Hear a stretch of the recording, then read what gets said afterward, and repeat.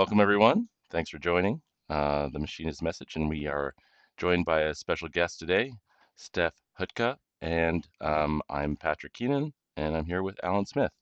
I will note that we are on all different time zones, so it's going to be varying energy levels today as we delve into some various themes in Stef's latest newsletter. But before we jump in, perhaps an intro would be a great place to start. So, Steph, why don't you tell us what you're up to? What brings you to the world of AI, and what's your take on it? Yeah, for sure. So first off, Patrick and Al, super excited to be here. Yeah, a little bit about me. So I'm a design researcher by trade. I'm the head of design research at a company called Sendful. I founded this company a couple of months back. I'm focused on providing fractional design research leadership at the intersection of AI and spatial computing, and we'll unpack a lot of that during today's podcast. But I've been working in the spatial computing space as a design researcher for the last 10 years, led research for a number of different 0 to 1 product launches, Adobe Aero, Adobe Substance 3D Suite, worked on MetaQuest 3. And before that, was a dyed-in-the-wool academic. I got my PhD from University of Toronto in cognitive neuroscience. Unbeknownst to me, there'd be a great through line between studying multisensory perception and UX for headsets, but that definitely was not evident back in the day. So that's a little bit about me. Awesome. Damn, Yeah, and Steph, that's a resume. What a like pre-roll. That's amazing.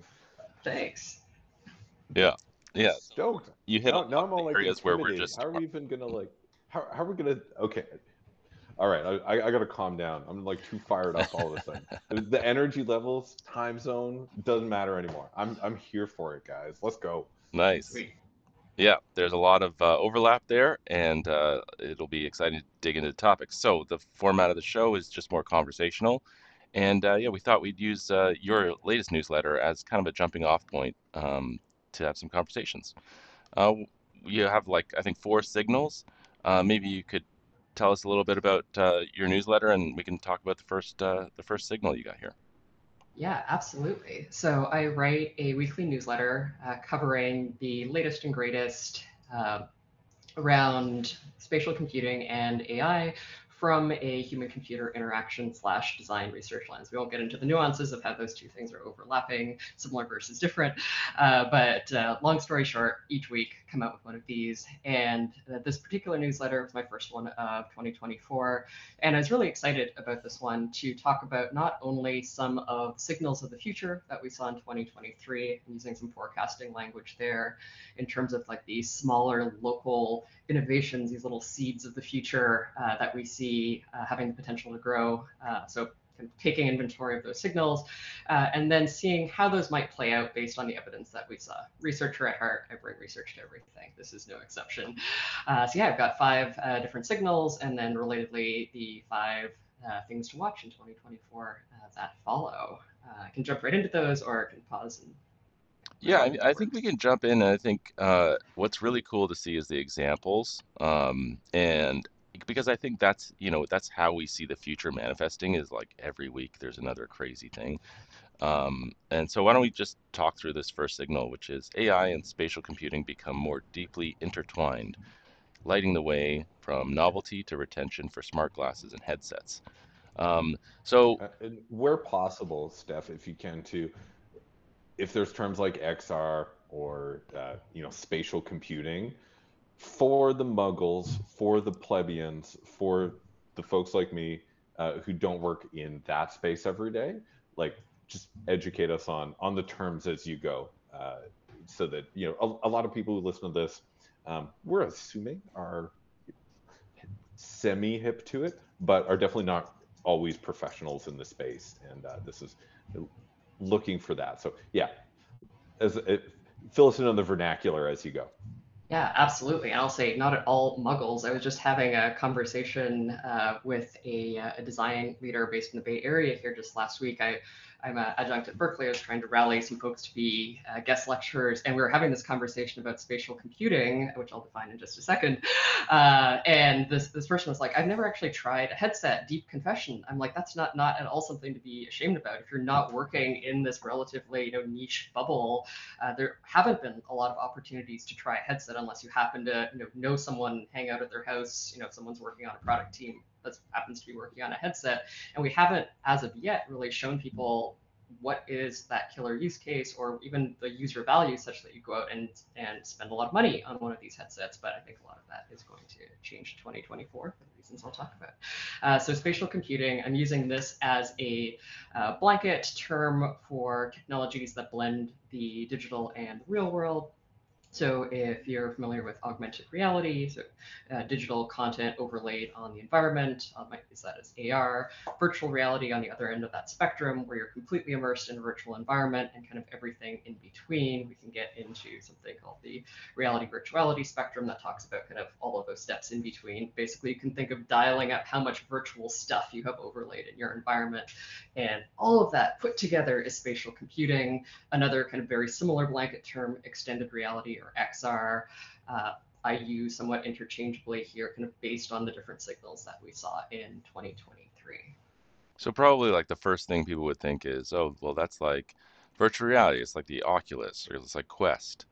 I think then there's also, it's your phone. You're pointing your phone. It's Pokemon Go. You're looking at stuff in the environment. Um, and then there's these, kind of theaters where you're standing in like that giant sphere in Las Vegas, which is, kind of spatial. You can look around. Um, how do you think about that spectrum of, what is and is not spatial computing? Is that even a useful thing to think about? Yeah, I at the end of the day, I think about how does this appear for the end users of this technology. We can talk about the academic definitions, the industry definitions, and we Hmm. could probably have an entire podcast about those terms. But what is that really for a person who just wants to experience this thing rather than read about these definitions? And I think that Yeah. is really a way that you are kind of pushing in a, I guess you're augmenting human capabilities with something digital on your environment. And I think projection mapping could arguably be part of that definition. You could counter argue that it has to be digital on top of a screen, but I think it's really this addition to your world via technology. Hmm. That's how I would guess. And some flavor of that is how someone might describe the experience. So that's definitely the lens I want to bring to this, rather than talking about particular term or the paper in 1997 that defined augmented reality. Could nerd out about that, but not super user centered. Yeah, I mean, let's definitely delve into the incoming use cases around AI. Yeah, I think that's the interesting thing that's developing. Yeah, what comes to mind on the top of the list for this sort of number one signal? How are you seeing this?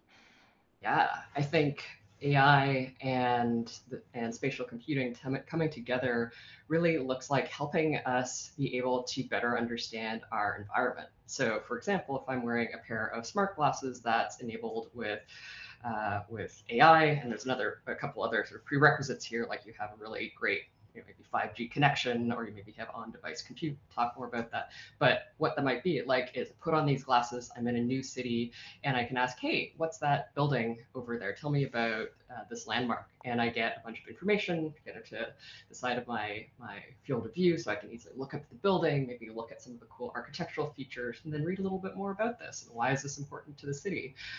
Or maybe right now, to give an example, I'm a big trail runner, and I'll sometimes even take out my phone. I have various apps for identifying different plants that I might come across, and I'll like take out my phone, have to do this big login process, and then like maybe take a picture of the plant, wait for that to upload. Maybe with my really fantastic future spatial computing glasses, I just have these on. Maybe they double as sunglasses, and I can quickly take a look at that tree and ask, "Hey, what am I looking at?" And I'll get that information, and that'll be really cool. I'll learn more about my environment. So those are a couple examples of how I could see this really playing out, this intertwinement of spatial and AI.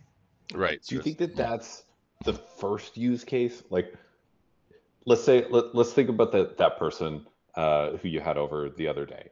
and they're like, confession, I haven't worn a headset yet. Let's say that they never came by and they were going to encounter it in the wild and it's coming up, somewhat soon. What's that use case that just start like more and more people are going to hit it? Kind of like, um, when ChatGPT first started coming out and people were using it, they're like, you just got to try it, get it to write a haiku or whatever. And like everybody tried it for that. And it was just like, what's the one thing you think is, or maybe a couple of things you think are going to be the thing that draws people into it? And it's like, oh, okay, I get this. I see how I could use this in other places, or I feel the power of it. Like when you get that moment of like, wow, okay, this is cool. Yes, I have an anecdote about the feel the power moment, and I think there might be some differences in the feel the power moment versus, hey, I'm going to keep wearing these things as a function of time, so the retentive use cases. But actually, I have a newsletter that I wrote about this, an experience I still remember from 5 years ago.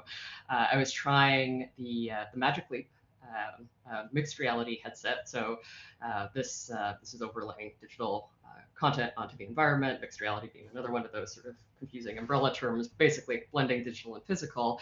And I was trying out an experience that was a collaboration between this headset company, Magic Leap, and the Icelandic rock band Sigur Rós called Tonandi. And maybe some of this is colored by my own enjoyment of Sigur Rós music, longtime fan.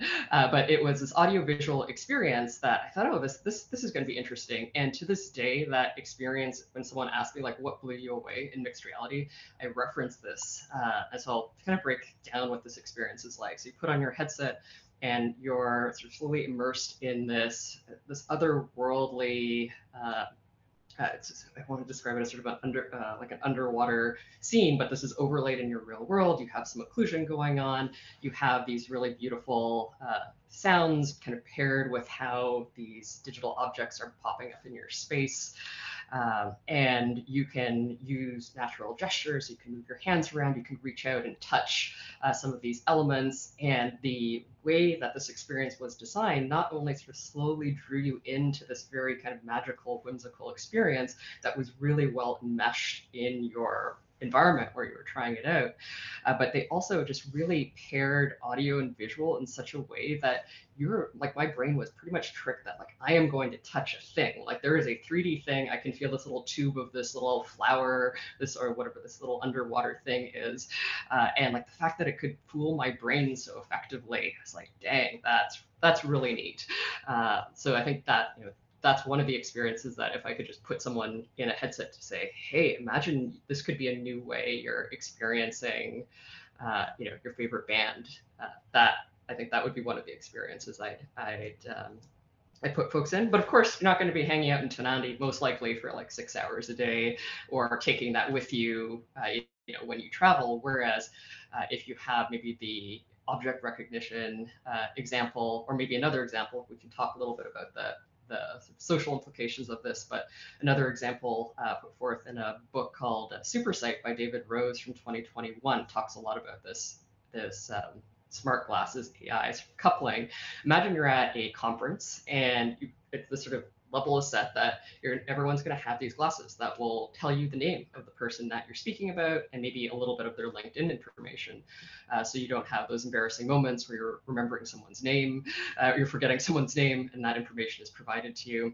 That might be a really interesting use case, or translation use case. Imagine I'm going to a country where they speak a language that I do not know, and I can just immediately, I know this was part of the Google I/O keynote way back when, like I think at least 2 years ago, and I can now real time understand what that person is saying to me, have that real time translation, and maybe if I'm lucky, be able to get some translation back to that person so we can actually have a dialogue. Of course, how fast all of this is computing and can kind of recognize what I want to say and what the other person's saying really can make or break this experience. But I think those are some other, like, honestly, if I just had glasses that could do that, I would shell out a good amount of money just to use those maybe like twice a year when those translation experiences happen. So I think what I'm getting at here is there's a couple of these different touch points. If I want the wow, really impressive novelty experience, if I want this is really, really valuable, but maybe not every day, all the way to this is something I might use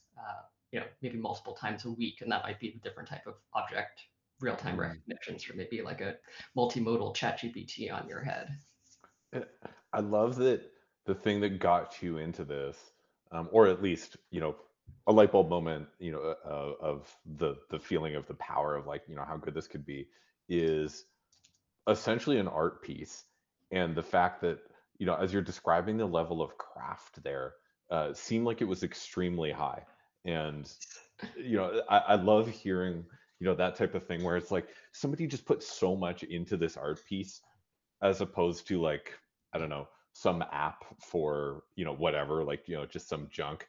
Um, and the essentially like the usefulness of it and like money making potential versus the amount of effort and craft that was put into it just seems so mismatched, um, in the most beautiful possible way, right? I love that. And yeah, it sounds like it hit. Oh yeah, no, 100%. I think for anyone listening to this, any creators on the podcast who are like hearing that and thinking, oh, I might have a multi-year collaboration with a big company and have this relatively niche experience that might one day, 5 years from now, be talked about on a podcast. I think there's some a silver lining to this. So I that experience, that particular moment where I talk about like reaching out and like touching that digital object and thinking that it was actually real. Apple's called this a key moment in design. So this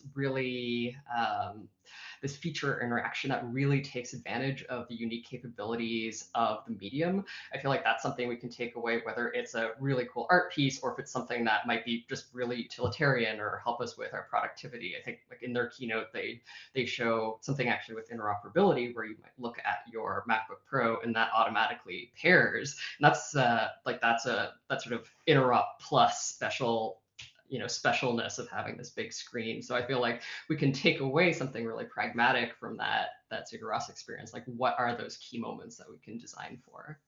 It's funny. I remember mine for the iPhone, and it was your iPhone, Pat. It was at the old Movement office, and you had the first version of the iPhone. Maybe we talked about this before on the podcast, but it still strikes me every time. And it was sitting on the table, and you were like, "Just touch it."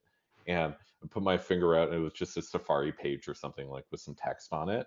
And I remember feeling like the text was like stuck to my finger, and like being like, "Whoa, that's crazy! You could just touch it." It was I think it was my first time using a touch screen too, which is weird to think, but it was just so good. And as far as like that key moment, for Apple of like, oh wow, this just feels so good to scroll, and then picking it up and using my thumb. And now I'm thinking of like, how many times have I scrolled, like through pages of junk at this point in time. But yeah, anyway, thanks for the sojourn there. Um, No, Yeah, it's for sure. yeah. I think that's the so I think there's a couple themes that we cover here. One is like art is a great way to push a medium. Because I think that with the Sigur Rós thing, it wasn't just that it was beautiful, it's that they tuned the performance to the device, which is probably like a pretty primitive device. The computation even on the Quest is like a mobile phone. And so to like part of art is like knowing the medium, and it's just a different medium than the phone. It's like a lower processor, and there's just way more pixels on the screen to move around. I think another thing that I wanted to touch on is, Al, you were talking about like what's the thing that's going to really resonate? Like so there's the wow and there's the retention. And Steph, you're talking about retention here in the Signal One. And I just have been using QR codes nonstop. Like to me, that Mhm. is the breakthrough XR experience is that like now you literally have a URL attached to a menu, like a door, a sign, or like whatever, a parking meter. And so I remember it was only 10 years ago that people were like, QR codes are out. No one's going to use QR codes. It's like, yeah, and yeah. and then I partly COVID, but also partly everybody's got a phone now. They're everywhere. And so you can imagine like just swap out QR code for image recognition and then swap out open in phone to like augment the thing in front of you. And so it is this nice stepping stone to it's like a very primitive realization of XR. I love that. And I have a fun maybe side note. I won't go on too long about this, but when you're talking about QR codes, and I feel like we sort of poo-pooed them in North America for a long time, but I was doing this international ethnography trip with another researcher to companies back, and we're doing this landscape study in China to sort of understand what was the state of augmented reality, virtual reality, and AI at the time. And of course, we're also just kind of paying attention to like daily life, like how do you pay your bill, how do you get on transit, and sort of, and then contextualizing all the new fandangled Chinese stuff we were seeing kind of in that day to day. And QR codes were everywhere. They were much more sort of normcore and much more like what we saw post pandemic.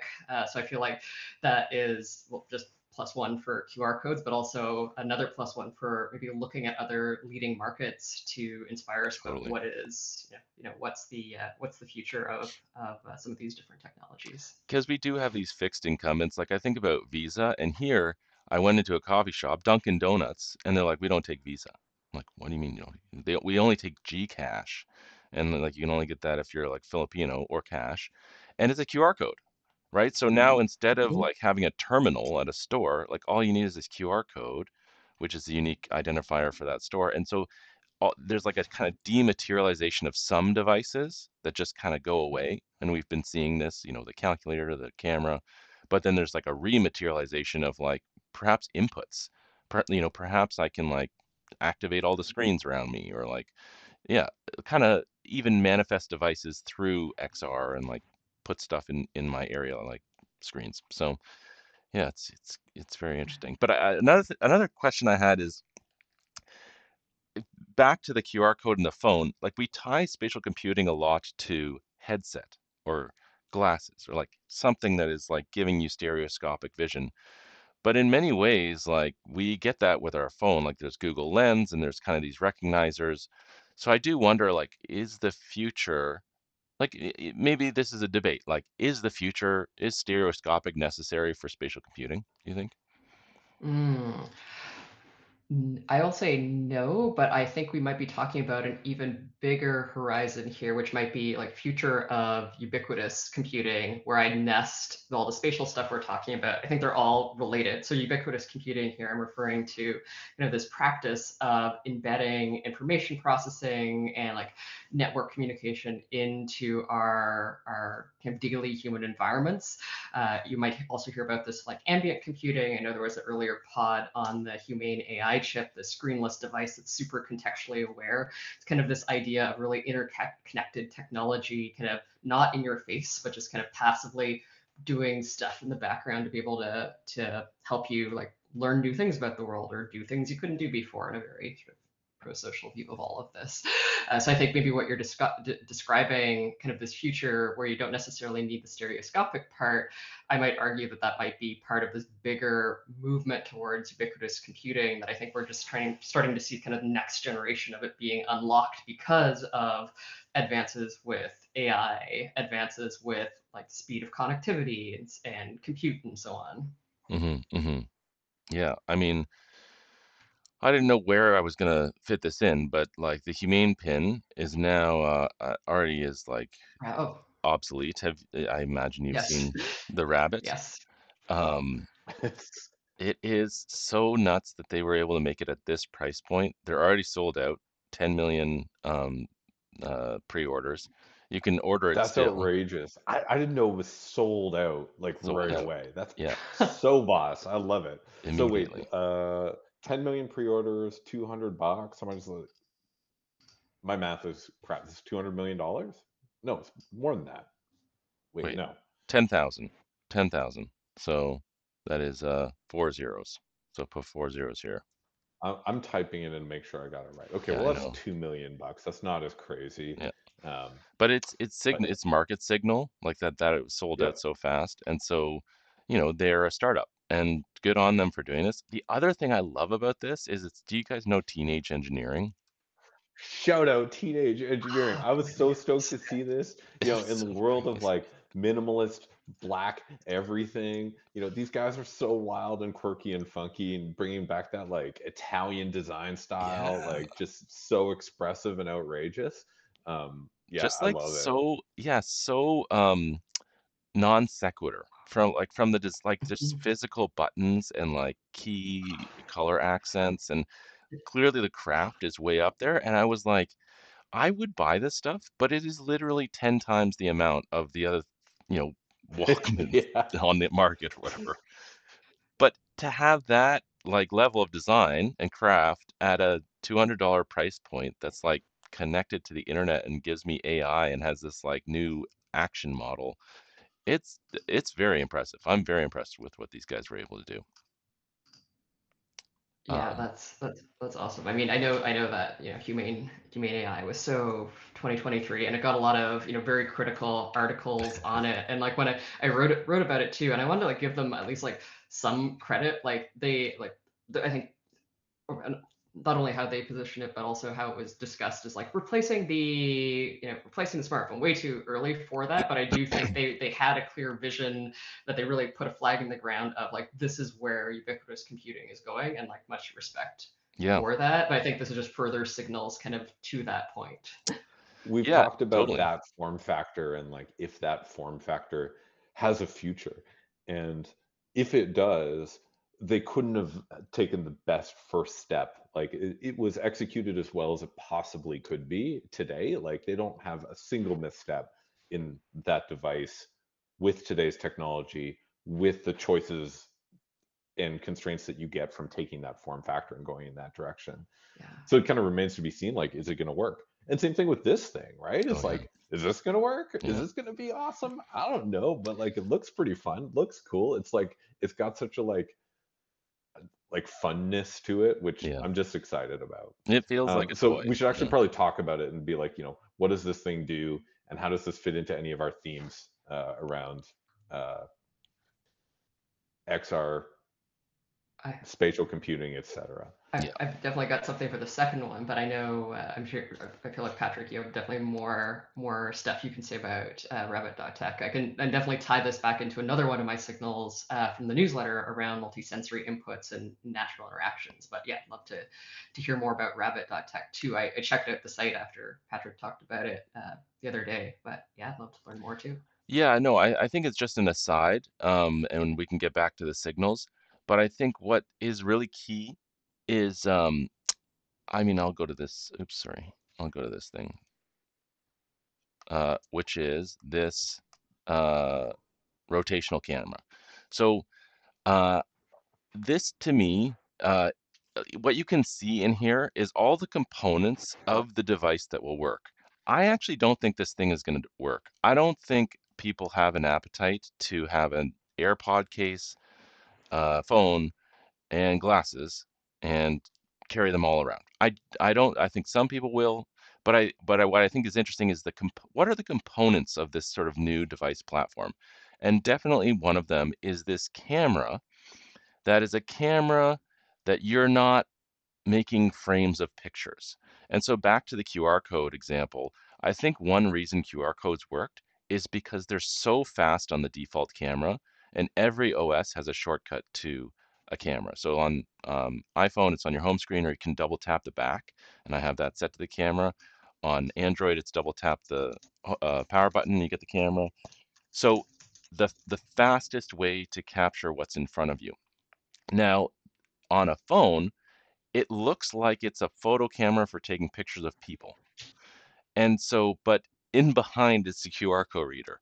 This one is unabashedly for capturing your environment. And I remember in a previous conversation, Al, we were talking about photos, and I was like, well, you're going to want to frame the photo and get the right shot. And you were like, well, couldn't the AI do that for you? And it's like, yeah, actually, if you are constantly taking pictures of your environment, we can select and curate the right photos for your entire day. You can be like, I want 10 photos or I want 100 photos and make them really good. And so, Just recreate all those moments from scratch, right? Like, there's going to be enough data recorded to be able to rebuild it as cinematic as we want, right? yeah, yeah. And I so, love that this isn't even mhm, a camera, it's called the 360-degree rotational eye, that's right? right. Like that's a very intentional choice. Yeah. Yes. It's Yes. And it's whose it's eye the is it? eye of the device, like the Hmm. rabbit eye. Hmm. Yeah, post camera world, love it. Yeah. And so I think there's that. And then there is the speaker. where is it? I don't know. There's like a far field mic, and there's a speaker. And so you basically have vision and sound. And so the important thing to realize is that's not for you, right? Like that's not for you to hear and for you to see. It's for Rabbit to hear and Rabbit to see. And then what can Rabbit do with that? That's where they have this Rabbit OS, and they've trained it to sort of like be able to help you complete actions. I think this push to talk button is like a step in the direction, but we will look back on the push to talk button in the same way we look back on like the home button on a phone.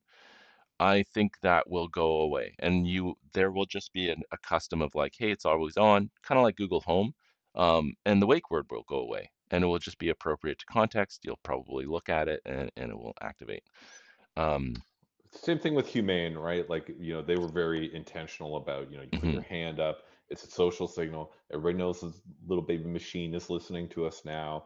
Same thing here, like, you probably got to put your thumb on the side or your finger over, and that kind of lets people know around you know that, oh, there's listening going on here. totally. Yes, and so the speaker, sound and vision, I think are the big things, and then they've got their own model that they think is going to be more helpful than OpenAI. It's going to be a Cambrian explosion of devices, I think, this year. So, and probably Cambrian none of them will be explosion right. of devices.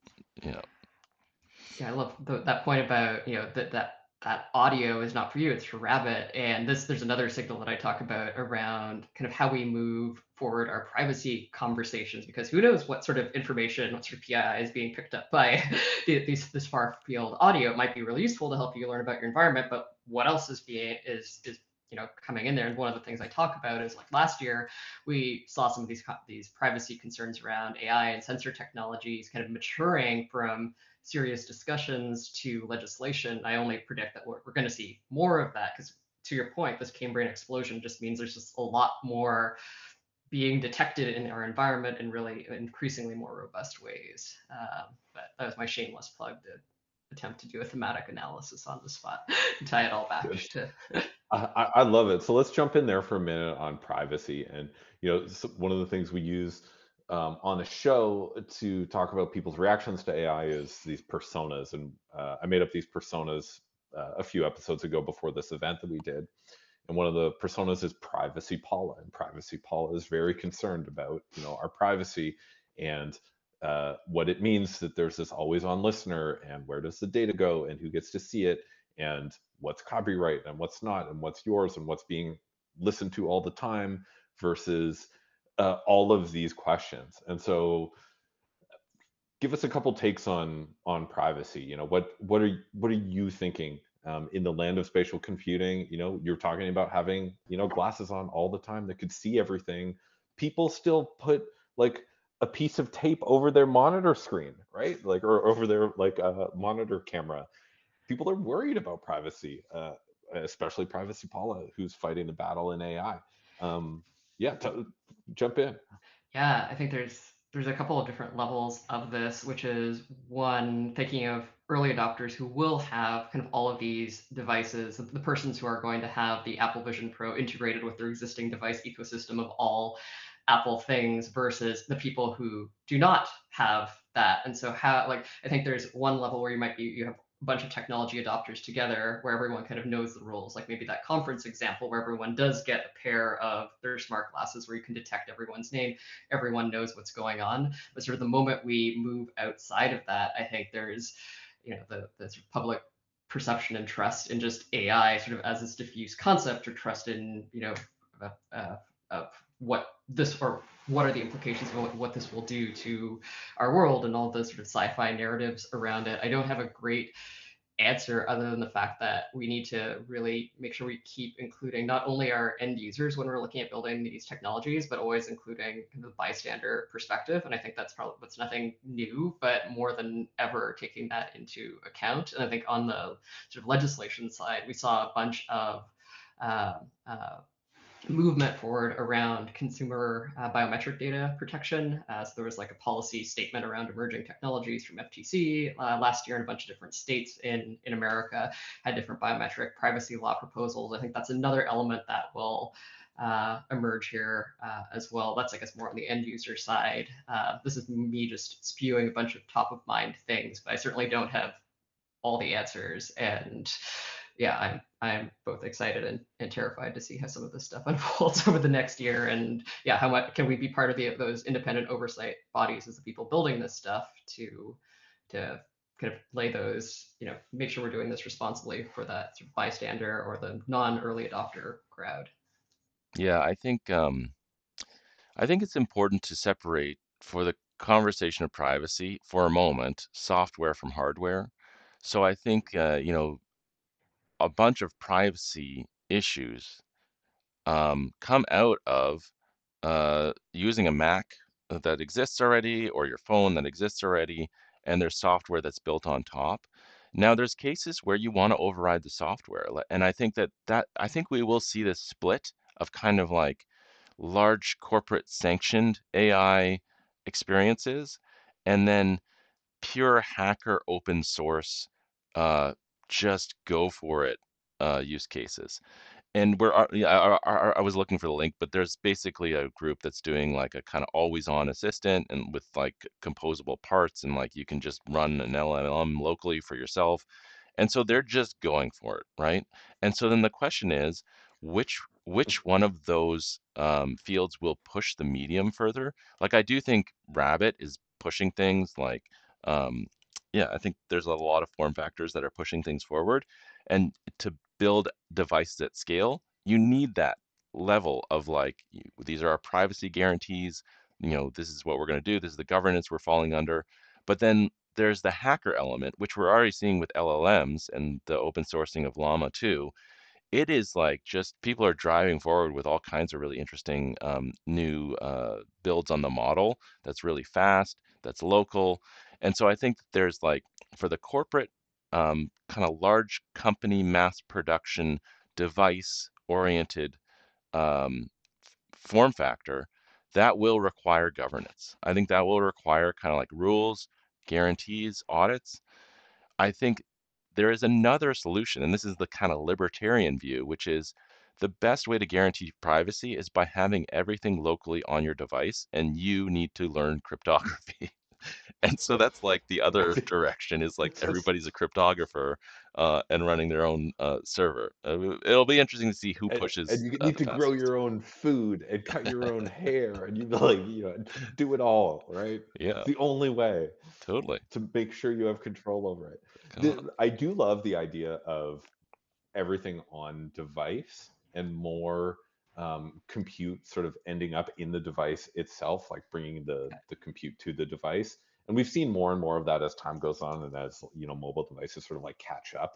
Um, but that's the trend, right? Like it'll all end up there, and then it'll just be this like swarm of interconnected, chunks of stuff that we're just carrying around on us, and in our cars and all over the house, and to the point where it's like, what is Bruce Sterling like smart dust, right? Where it's just like the computers that you could just sprinkle as dust everywhere, and it naturally like connects to everything. No, Um, so there's to me, I love this idea of privacy feels very comfortable when you tell me like like the secure enclave on like the iPhone was such a big deal for people when it was like we keep your fingerprint in here, like the biometric thing you're talking about, Steph, but it's in this secure enclave, and they've had like a huge marketing piece of every video about how that secure that enclave was.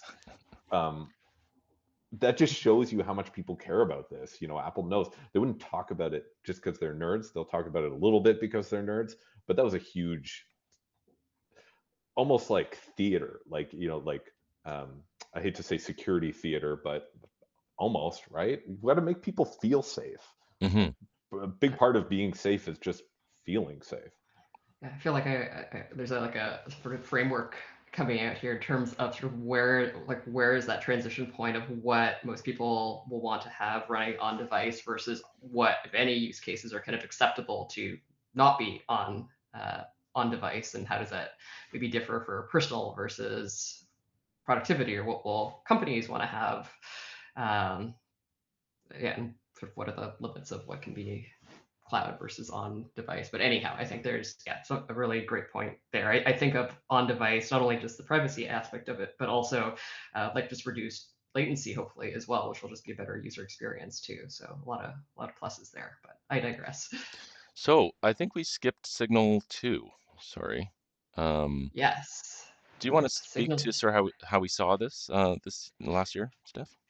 Yes, yes. So Signal 2 here, augmenting our existing screens with smart glasses and headsets signaled clear consumer value, a big win for technology that struggled to show an appealing mainstream use case. So we talked a little bit about retention earlier, and I don't see this as like a shiny example. I mean, there's not necessarily AI involved necessarily in this at all. This is more so you have a giant screen in your field of view because you have these new devices, and that almost is more in the vein of like a next gen TV than like a new fandangled spatial computing, quote unquote device. And I think that's actually really exciting. Like we saw a couple, like some of the specific devices I talk about here. They're called the X-Rail, Roku. Some folks, if they saw the Apple Vision Pro announcement video, they talk about like freeing your device and your apps will follow, and you can have this giant either giant desktop or giant entertainment experience where you're just watching a movie in this this really high resolution device. And that is something that is really clear for folks who are maybe less familiar with this technology. And I think that we as a medium, as an industry, have really sort of struggled to show what is that mainstream use case. So if we're not talking about that intersection point with AI, I think to Al's question earlier, big screens with spatial, that we can run with that. That's a retentive use case, and I'm sure we'll see a lot more of that this year. It Yeah. feels like they really hit that one. Like it's just so easy to understand, and everyone's like, "Yeah, my laptop screen could be bigger, and like I could have three screens around my laptop screen." Like it's such a simple bridge that people really got it. Um, you know, I don't know if you noticed this, Steph, but in almost all of these like things, like okay, so check out this dude here, playing the X-Rail glasses. He's in some like that's like fancy designer couch. He's got his big plants and huge floor to ceiling windows with his like nice drapes and stuff in the background. To me, this is like getting us ready for the Ready Player One future where we all Mm. live in you know an 8 by 10 uh, container ship, like shipping container, in a dystopian, always raining future, rather than in this like gorgeously designed loft, which you see in the Apple Vision Pro stuff. Is this like I don't know. To me, there's something funny about this. It just feels funny that you're in your space, but you're not in your space. Mhm. Especially with the movie thing, it's like watching a screen. The whole point of having a bigger screen is so that you could just be in the thing completely. Help us understand what's the difference between when would you want that kind of like mixed reality big screen, or is that even just like a bridge that's just there for now, to the point where it's all about just being in it completely. Yeah, I think it's a little bit of column A, a little bit of column B. So I'll talk a little bit about the use cases where this might be kind of useful long term. I think I imagine you're on a long haul flight and you're in your cramped middle seat. I went to New Zealand and literally was in said cramped middle seat at one point. This is something, have if you have your headset and you have your favorite series downloaded before the flight, this could be a great application for that. I worked with someone who literally took the X-Rail glasses and used them to play his favorite games on a long haul flight. So that's something where you might see having your own better personalized screen, kind of solo use case persist. I think where we will see less of this, to your point, Al, you want to have a big screen so you can sit there with your friends and your family and watch this, and not necessarily buy everyone in your family a $3,500 headset so you can all either be watching the same thing or different things in a strange dystopian future where everyone's watching, sitting around in a small space with their own headset. So I think this now starts to speak to like what are, I think there's two things that follow from this. What are multiplayer or multi-person use cases? Is there a way that uh, I mean, other than just taking off the headset, that maybe people on different devices can somehow participate. I'm blanking. I think it's called Acorn Run. There's an experience that is actually designed so that one person is in headset, and then other people who are on phones. The way the gameplay is designed is such that you're actually like each person has kind of a unique role to play based on the device that they're using. So I think that might be sort of a trend that we see emerge along the way. Like, how do we get more people involved in an experience? Because yeah, up until now, anything in these headsets has been a pretty lonely single player, single watcher type of an experience. So I don't know. Will giant screen solo be the be all end all? No, but I think it's an important first step. Is there, to sort of figure out the space in between as well, in device, completely immersed, like work experience? Like, let's take one use case that Apple's pushing right now. You're standing around in your beautifully designed loft apartment, scrolling through spreadsheets and talking to somebody else on, like, you kind of got your two screens, but the screens are floating around you in space. I don't understand yet what the utility is of having those two screens in your space versus just being almost completely immersed into the conversation with that person and the spreadsheet, as opposed to having those two things as giant floating screens in your room. Um, what's the, help me understand this. I don't get it. Yes, I see your point. So this is assuming you have, maybe you already have a pretty large screen in front of you. You have the setup, you have the person on, like right now I'm on a pretty large monitor and I've got my newsletter up, I've got this podcast up here. I can see both of you. And so like, why would having this at a headset be much better? I think this gets to like, what is that strength of the medium? And it might just be if you're just looking at a bunch of 2D stuff, that alone either is not compelling or we need to figure out like how to design better such that there is a stepwise, or like what's the word I'm looking for, step function increase in value for doing that. Because I think you're onto something in that if you're just looking at completely flat panels on a big screen versus in a headset, what is actually the benefit? Is there something embodied that you are getting from that experience? And I think this starts to get at sort of how do we design for this screen paradigm? Because yes, this is part of the selling point is it's accessible because it's a next gen TV, but we could also just have a next gen TV. So I think yeah, you're pushing out something really important there. I don't know, Yeah, Patrick. I feel like I'll take a you've shot got at it. lots to say on this. Yeah. Yeah, I mean, I think so. If we look at these glasses, and I think these are really useful because these are on the market. You can buy them today. And basically, there's a little screen up the top here, and you get a screen that's overlaid. And so, what that's called additive display because you're seeing your Hmm. environment and it's adding light onto the display. So, it's not going to be a great movie viewing experience. I think they do have like caps, and they basically black out the screen so you don't see your environment around you. And I imagine I haven't seen these guys, but I imagine there's sort of similar use case. So what do you have? You have a fixed screen in front of you and you can watch a movie and it's locked to your head. So there's no understanding of the space around you and you just basically have a computer on your face. Well, if you don't have a big monitor or you're on a flight or you're traveling, it actually feels like a pretty good use case, especially since you can hook it into your phone and you could even have a keyboard. So anywhere you are, you have a giant screen that you can do work on. Now, I think Al, your question is like, do these things remove us from environment? Do they augment our environment? Why is it useful to see our environment when I'm just focused on the big screen? Yeah. And the question I would ask back to you is like, if every time you opened your laptop, you couldn't see anything else, would that be helpful? Yeah. Okay. Yeah, that's fair. I'll Because take it. I mean, if you do experience the Quest 3, it is awesome. if you had experienced VR before, because you can see around you.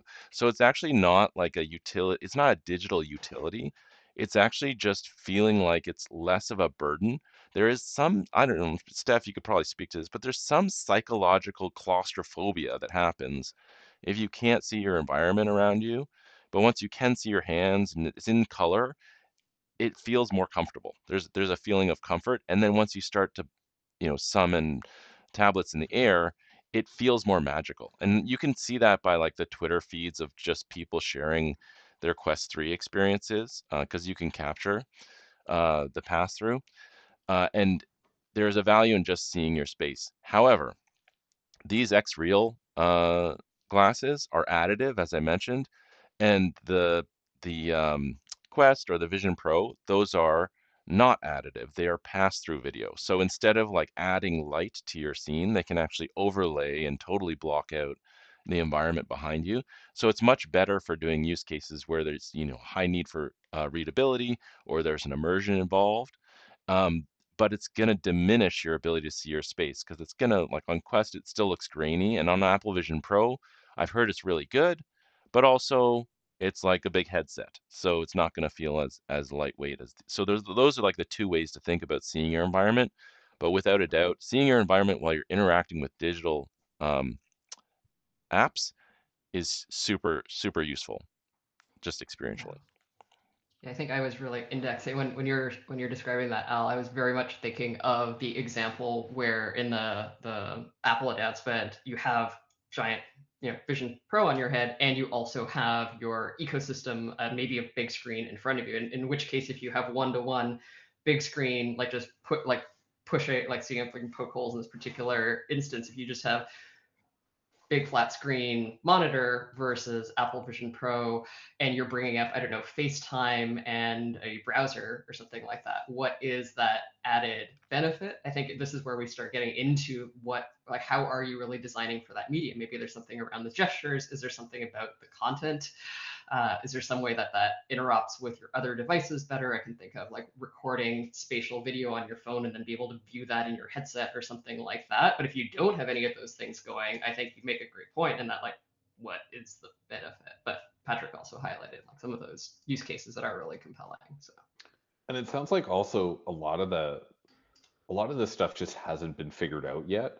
And so something as simple as, hey, there was this thing that you understand from before. We're going to take it here and provide some marginal utility, or at least portability, to something you just couldn't normally take with you otherwise. And so this idea of having a bunch of windows kind of confined to a computer screen floating around, it's like, oh, actually now you can have those windows just floating around your space. Um, and it's like kind of taking the old paradigm and bringing it forward. And then from there, we're going to see that sort of bend and merge and evolve as like a really simple bridge jumping off point. It's like a kid who, only eats beef, and it's like, okay, well, you have rice and beef. Okay, could you have pasta and beef? It's almost the same thing, right? It's like, oh, you like peppers? Okay, well, peppers with this, and sort of just taking them step by step by step. It's like we're being led uh, through this technological evolution, and we're the bottleneck, right? Like we're always the thing that's moving slower than the tech and trying to catch up. yeah, we're starting to lay the groundwork for that mental model, and then yeah, mental model is beef, and then you start introducing those other elements, and then eventually we can start to move away from skeuomorphism and add more abstraction and all that fun Yeah, stuff. yeah. But yeah, yeah, no, I really like that analogy. Yeah, and we're seeing, with the pin, the AI pin, that's one form factor. There's a rabbit, and these are physical form factors of how you might use AI. Your phone obviously is another one, your computer. But what's interesting, I think the glasses is a step change because you don't see the form factor anymore. You're not experiencing the device. The device is uh, is on your face and now you're using the world. And so that's I want to use that to just jump to signal 4, which to me is like super interesting because I think this is what spatial computing is all about as we talk about it, which is spatial computing is about the body.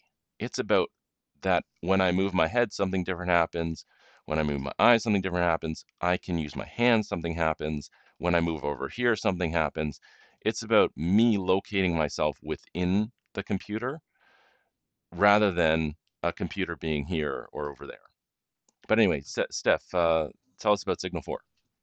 Yes, Signal 4. So multisensory inputs make for more natural interactions, reducing friction around spatial computing device use. So I think where Patrick was going here is some important scaffolding before we dive in here, because we're really talking about this embodied cognition. Like, why are these screens different? Like we had, like in 1968, we had this mother of all demos where the 2D like, graphical user interface was shown, and a lot of the interactions that we still use today. That was the level set there. And now we're pushing past that. All the things we've been talking about, ubiquitous computing, all of these themes are kind of converging.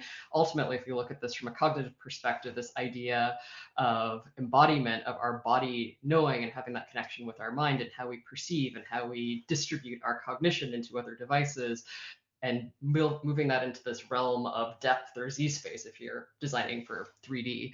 I think that's what's really special about these new technologies of spatial computing that we're talking about. And part of that, like being embodied, means designing for different types of interactions than tapping on a screen, that were really kind of abstractions for how we interact with the real world. The example I love to give is like, I am interacting with a real 3D object right now, or if you just want to say I'm interacting it with a 3D object, but like I'm moving my hand to move this cup around. Oh, So like, thank you. what does that look like in headset? And now we're seeing hand tracking, direct interaction, like direct touch or direct gesture if you're talking to Meta people, if you're talking to Apple people, where you can directly interact with an object like using your finger as you would in the real world, and it responds. Like we have that kind of natural mapping, that HEI term of how we interact with our environment coming online digitally, and that's really exciting. And that's part of what makes these devices in this medium of spatial computing special.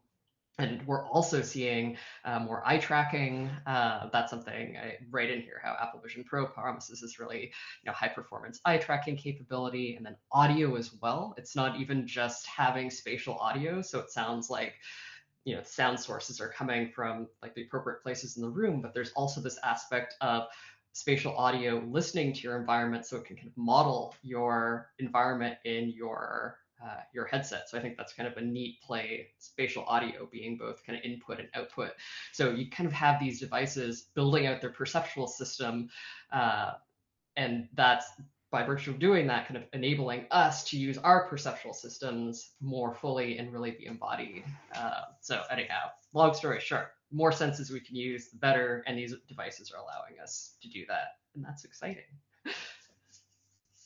Do you watch Ghost in the Shell, like the original anime? Yeah, Do you remember the scene where there's like a robot, I think it's like an AI assistant guy, or he's mostly enhanced, and he approaches a computer and his fingers like explode into, essentially like, fractals, and then he can just like type crazy fast because he has like so many fingers, to like replace thing. And it's like, thank God we're not going that way, right? Like this is so much better. Like, yeah, I'm stoked about this. This is good. yeah, our bodies becoming the UI, for better or for worse. I don't know, when you said that, I don't know, I was like, oh, this reminds me of that. I love saying that, like our bodies are becoming the UI, and that particular Ghost in the Shell use case, it might be more of a negative, but I'm thinking of it as more positive. Yeah, That to was mildly dystopian for sure, and both. Yeah, there's a lot in there. Um, I even as, so just my experience, as someone who's further away from the making of this stuff, is like spatial audio. Like sometimes I'll get like freaked out. I'm like, are my headphones working? Right? Like I have to like check. And I'm like, are they on? I have to like take them out because it's so accurate often. Of like, it just you forget that it's coming through the device, right? And when you start to get to that point, it starts to feel so natural and so good and so connected. It's a different like level of experience. And I guess Pat, what you're describing about the um, MetaQuest 3 experience of being able to have that super like clean pass through and stuff floating around naturally in the space just feels good. Like it just feels right. Um, in a way that we like. Like it sounds like we're just gonna like it. Yeah, Yeah. it's mad. And to that end, like so I do think like to the point about fingertips exploding into things, what you could not do that. Like you can do that now on Quest 3. And it's slightly dystopian, but it might be fun to see is like your fingertips exploding. You could not do hand tracking properly on any other device, and you will not be able to because you need two cameras here. So, we think about VR or spatial computing as, oh, I can see the world, but really like this next step change is I can use my hands. That's never happened before. I can use my hands in this kind of 6 degrees of freedom way with like really fine motor controls. So let me just share this. Do you remember this guy, Natsky? Oh Yeah. yeah, I used to work with Eric at Adobe. Oh, really? Awesome. Yeah, Blast from he the has such. past. Yeah, Blast represent. from the past. Yeah, Yeah, I remember he yeah. was like big in Flash and stuff, and like I always looked at his stuff. But he is now doing all this Quest stuff, and his feed is just filled with super cool uh, finger manipulations, creative tools. And he's even used, and this is the thing I want to talk about, is like he's starting to play with his phone because on Quest you can't actually get the pass through. You can't read it as a developer. So he's kind of using his phone as the reading device and integrating it into his XR experiences. So as an example, here's one where you're like typing on your phone and putting these letters into the environment at the location that your phone is looking at. And so, well, what does this mean? Like, how is this different? I think what you can see here is he's needing a device. So even though he's got a headset and he's got a bunch of floating stuff, there's still this attraction to having a device. And I think that's what's going to be the game changer is like now anyone can make a kind of soft device and put it into people's hands and just manifest it by like, now you're just using your hands. But then you can also take hard devices, like physical devices, and integrate them into this virtual world. We will always need this kind of device that we can touch or see or hold or manipulate with our hands. But that interplay between like the world and this device I'm using and the things that I'm putting around me, once again, it comes back to this kind of art and just playful use of the medium. That's going to show us what that right form factor is, and it's going to be a lot of form factors. Like if you think about like the amount of physical technology that we've built around us, speakers, screens, phones, everything, those things require factories to build in this new world of like anybody can make a device and it's in your hands, it's software. There's just going to be an explosion of form factors that are digital as well. So something to watch. Yeah, I feel like what you're saying, Patrick. There's this quote that I really love from Marshall McLuhan. We shape our tools, and therefore our tools shape us. How are the developer tools looking and what are the new opportunities to build for this stuff? Yeah, so Signal 5 here is about some really positive developments we saw in 2023. So some tools coming online to help creators of these spatial computing experiences develop across different platforms. A couple examples of that after the Vision Pro announcement, there was a launch of a beta program of something called Polyspatial by Unity for creating spatial experiences on Apple's platform called Vision OS. Unity also launched something called AR Foundation, letting developers build multi-platform AR apps. And there's plugins for a number of different headsets. We've got OpenXR for Meta Quest and support for HoloLens 2 and Android and iOS. So you can start to see these experiences on these different surfaces, on these different platforms. We saw some movement, positive movement around OpenXR. So that's the open standard that allows you to develop across platforms for AR and VR. We saw that a headset called Pico 4 and Magic Leap 2, so the successor of the experience of the headset I had that whole Tenendi Sigur Rós experience on. They're supporting OpenXR, so really, really positive signs for the developer community here.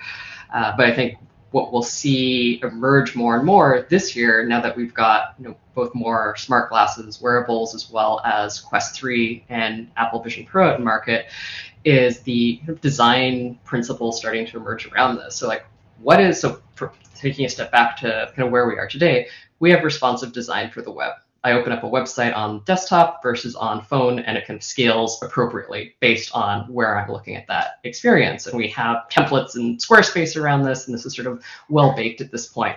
But what does this look like when a relative few have one of these headsets, but a lot of us have our phones or our laptops, or we're going in between these devices? How do we, how do we kind of scale, or what I call like spatially, like I have something called the spatial translation framework. What do we kind of pick and choose to bring over in 2D, in 3D, embodied, not embodied? And I think we'll see a lot more of that coming, kind of building on those positive developments around cross-platform development that we saw last year. What do you think is the timeline for when, there was the time kind of before the transition period, and then like rock and roll. We're doing it. This is it. Like we're living in spatial computing every day. We're all, you know, using our bodies as the interface. We're all there. When does it happen? Is this like a 5 year thing? Is it end of 2024? What's the timeline in your mind? Ooh, timeline. I think it'll be. I'll kind of work up to the answer because I know off the top of my head it's not like yes 5 years. I have high confidence because of these reasons. I think it'll probably be more. I divide it broadly kind of into near term versus far term. So like near term, I accept that like screens are going to be part of people's device ecosystems, like the screens that we know and love today, like laptop, mobile, tablet, smartwatch, and we'll focus on kind of this interoperability piece that I was talking about to grow, new devices from maybe like a 0.1% of the time thing to maybe a 5% of the time thing. I'm going to guess that for people at least who can, who have access to these devices, that might be like the next couple of years. And we're not even talking about broader adoption of these headsets and the like, cost associated with it. I love that Meta Quest 3 is at least much more accessible in terms of cost just to buy one of these things. So I think that'll help. But I think maybe next couple of years, by and large, it'll still be a very small percentage that we're using these spatial computing devices relative to our broader tech ecosystem of all these other kind of familiar things. Longer term, is that 5-ish years, more than 5 years? Let's call it long term for now. I think we still need to focus on this interoperability, but the percentages shift. So now these headsets, your smart glasses, are not just 5%. Maybe they're moving up to 25% or 50%. So I think being in my spatial computing bubble for the last decade, I think a lot of us are like, when we get our North Star Air glasses, we're just going to chuck our phones into the trash bin. I'm like, no, definitely not. Human behavior does not change that quickly. And what is the value we are delivering? So I think whatever that time scale is, probably several years figuring, start of this podcast, we were talking about, folks in Silicon Valley working in UX at tech companies, maybe haven't even tried a headset yet. Mm. For the broader population, this is still a ways out, but I think that is what it will look like, and that we have to remember that we're in a ecosystem of different devices that are all helping us get different things done, different jobs to be done, if you want to use that framework. And it'll just be kind of the percentage will shift to be more on these different devices, these spatial computing devices relative to like phone or laptop. Yeah, and the thing might to watch might be how are incumbents, device incumbents, gradually taking pieces of this future and putting it into the devices that you know and love. So I'll just throw up here like one example would be when it comes to inputs would be the Apple Watch 9 allows you to just sort of double tap and then invoke an action.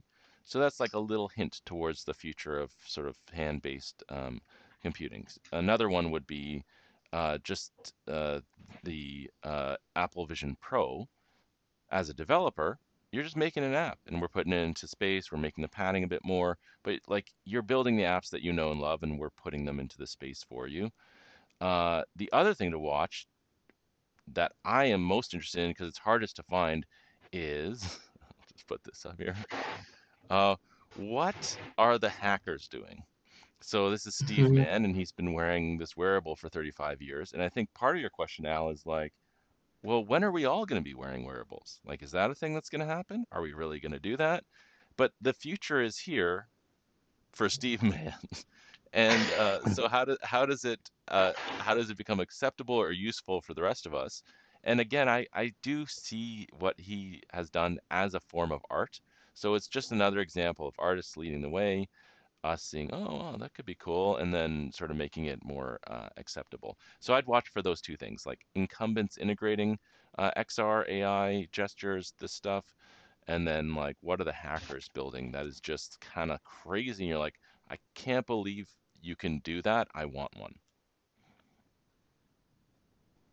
Yeah, I love the general approach of hackers as kind of these extreme users that are giving us more signals of the future. Yeah, I think that's a really that's a really strong point. But don't throw out your iPhones, laptops, or scoop out your eyeballs just yet. We've just Yeah, got a little Wait for more time. V2. Wait for V2. yeah, Yeah. yeah. No matter how excited I get about embodied cognition, not quite there yet. Awesome. Well, this has been a great jaunt down the past year. Next year will be really exciting, and we will subscribe to your newsletter, Sendful, to learn more about it. Thanks for being a guest on the Machinist Message. Yeah, thanks, Patrick and Al. Really fun to be here. All right. Thanks a lot, Steph. Till next time. Stay tuned. All right. Bye now.